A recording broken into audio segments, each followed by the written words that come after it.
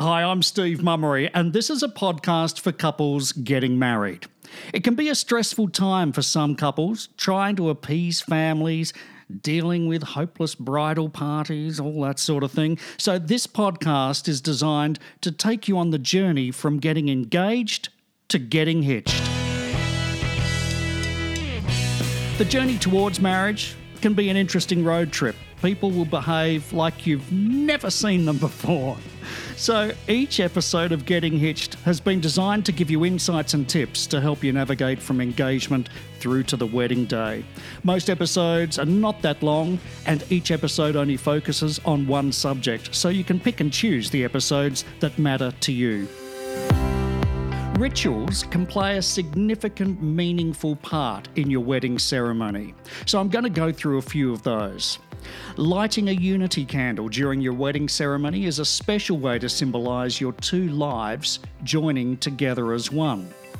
At the beginning of the wedding ceremony, a representative from each family, maybe the mothers of the partners, light the two taper candles. And later in the ceremony, usually after the formal vows, the partners use the two taper candles to light a large pillar or unity candle together. And so as a celebrant, I'd say something like this. Ashley and Chris, together as you light this candle of unity, you symbolise the flame of your own individual selves joining to ignite the partnership of marriage. You also bring the warmth, strength and wisdom of your family's fire as kindling for your own. As partners, your flames are separate, yet they feed the same fire. From this day onward, may you bask in the beauty of the light of your love. May its light shine bright and steady upon your path together, and may its heat keep you warm through all the days of your lives and beyond. I've got lots of different versions of how that can be done, so if you're keen to include the unity candle in your ceremony, just let the celebrant know, and you should be able to come up with something together. That one's pretty flowery, which is fine for some people, but it's easy to adapt to sound how you want it. It's just to give you an idea of what the unity candle is all about. Another ritual is the sand ceremony. It's very similar to the unity candle. Other than a candle, the bride and groom each have vials of sand in different colours that are poured together into a larger glass container. It's said that once the sand is poured and combined, the sand can never be divided again, just as the sanctity of marriage can never be divided and broken. The sand ceremony is pretty popular amongst beach-themed weddings. Instead of coloured sand, some couples choose to substitute the sand for coloured water. Simple water with some food colouring can create a unique and colourful unity ceremony. Yellow water could represent the happiness and joy, while blue water could represent friendship and health. Mixed together, the colour green represents growth, stability and harmony. Something to think about. Another take on the water ceremony is where the individual vials of water have colouring in them, and the centre container has some water, just clear water, with a little bleach mixed in. And when the couple pours their coloured waters in together, the colours disappear and the water runs clear because of the bleach. And this could have a spiritual meaning where two individuals coming together to create a new, pure start together. And as a little bit of magic in your ceremony. Another ritual is tie the knot, literally tying the knot. So where does tying the knot actually come from? Interestingly, tying the knot is actually in relation to one of the oldest wedding traditions that literally binds a couple's hands together. Embracing hands has long been the symbol of love, and the ritual of hand fasting dates back to the ancient Mayans, the Hindu Vedic community, and the Celts in Scotland. According to BBC, hand fasting is the symbolic act of a couple's hands being tied together, often with cords or ribbons representing their union.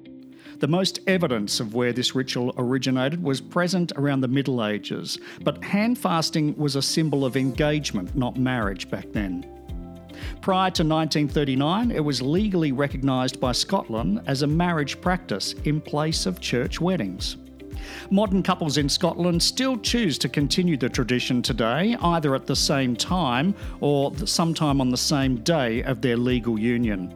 The ceremony is often connected to nature and typically takes place outdoors. And there are other variations of tying the knot across different cultures and couples. Okay, so another ritual. How about tree or pot planting? This is a very eco-friendly, green option for a unity ceremony. You set up at the altar to include a potted tree, often taken from a special place, whether it be a parent's home or a location special to the couple. 2 small buckets of dirt, each can be collected at the bride and groom's respective homes or from each set of parents' homes. And 2 gardening trowels. A small watering can be placed up the front there as well. Upon the mother's entrance, each mother approaches the front and scoops in a small amount of dirt from their small bucket before returning to their seat. Then during a specific song or reading, the bride and groom each add the remainder of the dirt to the large potted tree. The couple can water the plant together as well at that time. Then after the ceremony, you take the potted plant and transplant it at the newlyweds' home to symbolise putting down roots and longevity and strength within the marriage. So that's a nice one too. What about passing the rings around? Unlike other ceremonies, passing the rings around is a way to include not just your parents but all your guests at your wedding. This is how Martha Stewart Weddings describes it. Include guests in the ceremony by having each person bless your bands. Prior to your wedding, 2 friends take custody of the rings. One ring goes down one side of the aisle and the other goes down the opposite, with every guest having a chance to hold the rings and make a wish for the couple's future. Here's one you might like: the wine ceremony. A wine box ceremony is a wedding ritual in which, during the proceedings of the wedding, a bottle of wine is enclosed into a box.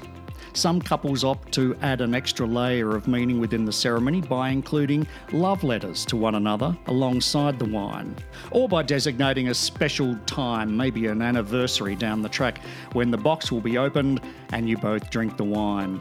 Have the wine and the box on display on a table up the front, along with anything you wish to include in the box, such as the letters to one another.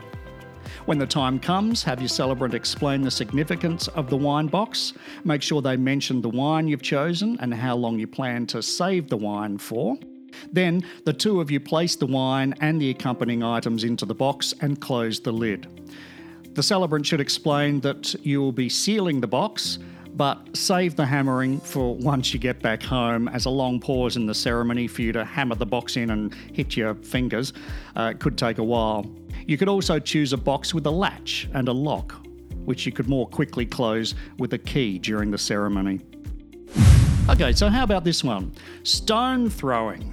Yep, I recently married a couple on a river near their home, and they wanted to throw stones into the river as part of the ceremony, knowing that every time they walked past that the stones would be there and it would remind them of their wedding day. I thought it was a terrific ritual and suggested that we give all the guests little river stones as well to hold during the ceremony, and as they hold the stones, to make a special wish for the couple. And then, after the couple threw their stones into the water, I got all the guests to throw their stones in to surround and protect the couple's stones over the years. It just worked a treat. Here's one that's a bit different: jumping the broom. This tradition dates back to the 1800s and is believed to have origins in Western African weddings and Wiccan communities. It became popular in the United States during the 70s, after the publication of Alex Haley's book Roots. Jumping the broom takes place at the very end of the wedding ceremony, after the celebrant pronounces the couple as officially married. The newlyweds jump over a broomstick before the recessional to symbolise sweeping away their old lives and welcoming their new life together. Wine has been a symbol of life and prosperity for centuries. There are several variations of using wine during the wedding. We've already touched on one. But a common option is to have 2 small carafes of wine, one white and one red. After exchanging the rings, the couple pours the wine into a third carafe, creating their own blend. They each take a sip of the mixed wine to represent their individual lives becoming one. It might taste awesome.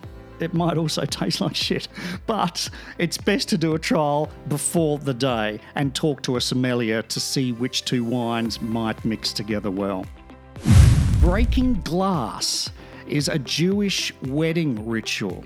After the rabbi announces the newlyweds, the groom smashes a wrapped piece of glass with his foot. And this is followed by applause and a big cheer and mazel tov from the guests. Tradition says that the couple will remain married for as long as that glass is shattered. And finally, don't forget about the butterfly release. The butterfly has long been symbolic of new beginnings, good fortune and joy. Plus, releasing butterflies is a colourful and environmentally friendly alternative to throwing rice or confetti or balloons. The butterflies are released to carry forth the good news of your love and commitment for each other. Just remember to make sure they're uncovered for at least 30 minutes prior to the ceremony, otherwise they'll be sleepy. That's true, actually, and they won't want to leave the cage. Sometimes it takes a little bit of coaxing to get them out, so it could bog down the ceremony a little bit. You might have family rituals that are only relevant to your family. Whatever it is that's going to make your wedding ceremony special, talk to your celebrant about making it happen, and don't take no for an answer, unless it's against the law, of course. In the next episode, I'll talk about wedding traditions. There's a whole bunch of tips and insights on my website, smcelebrant.com.au, including how important wedding invitations are, how to propose to a guy, if you're a guy, and fun wedding vows for couples. Just go to smcelebrant.com.au and click on Insights. Or look through the podcasts because some of them are covered in those episodes.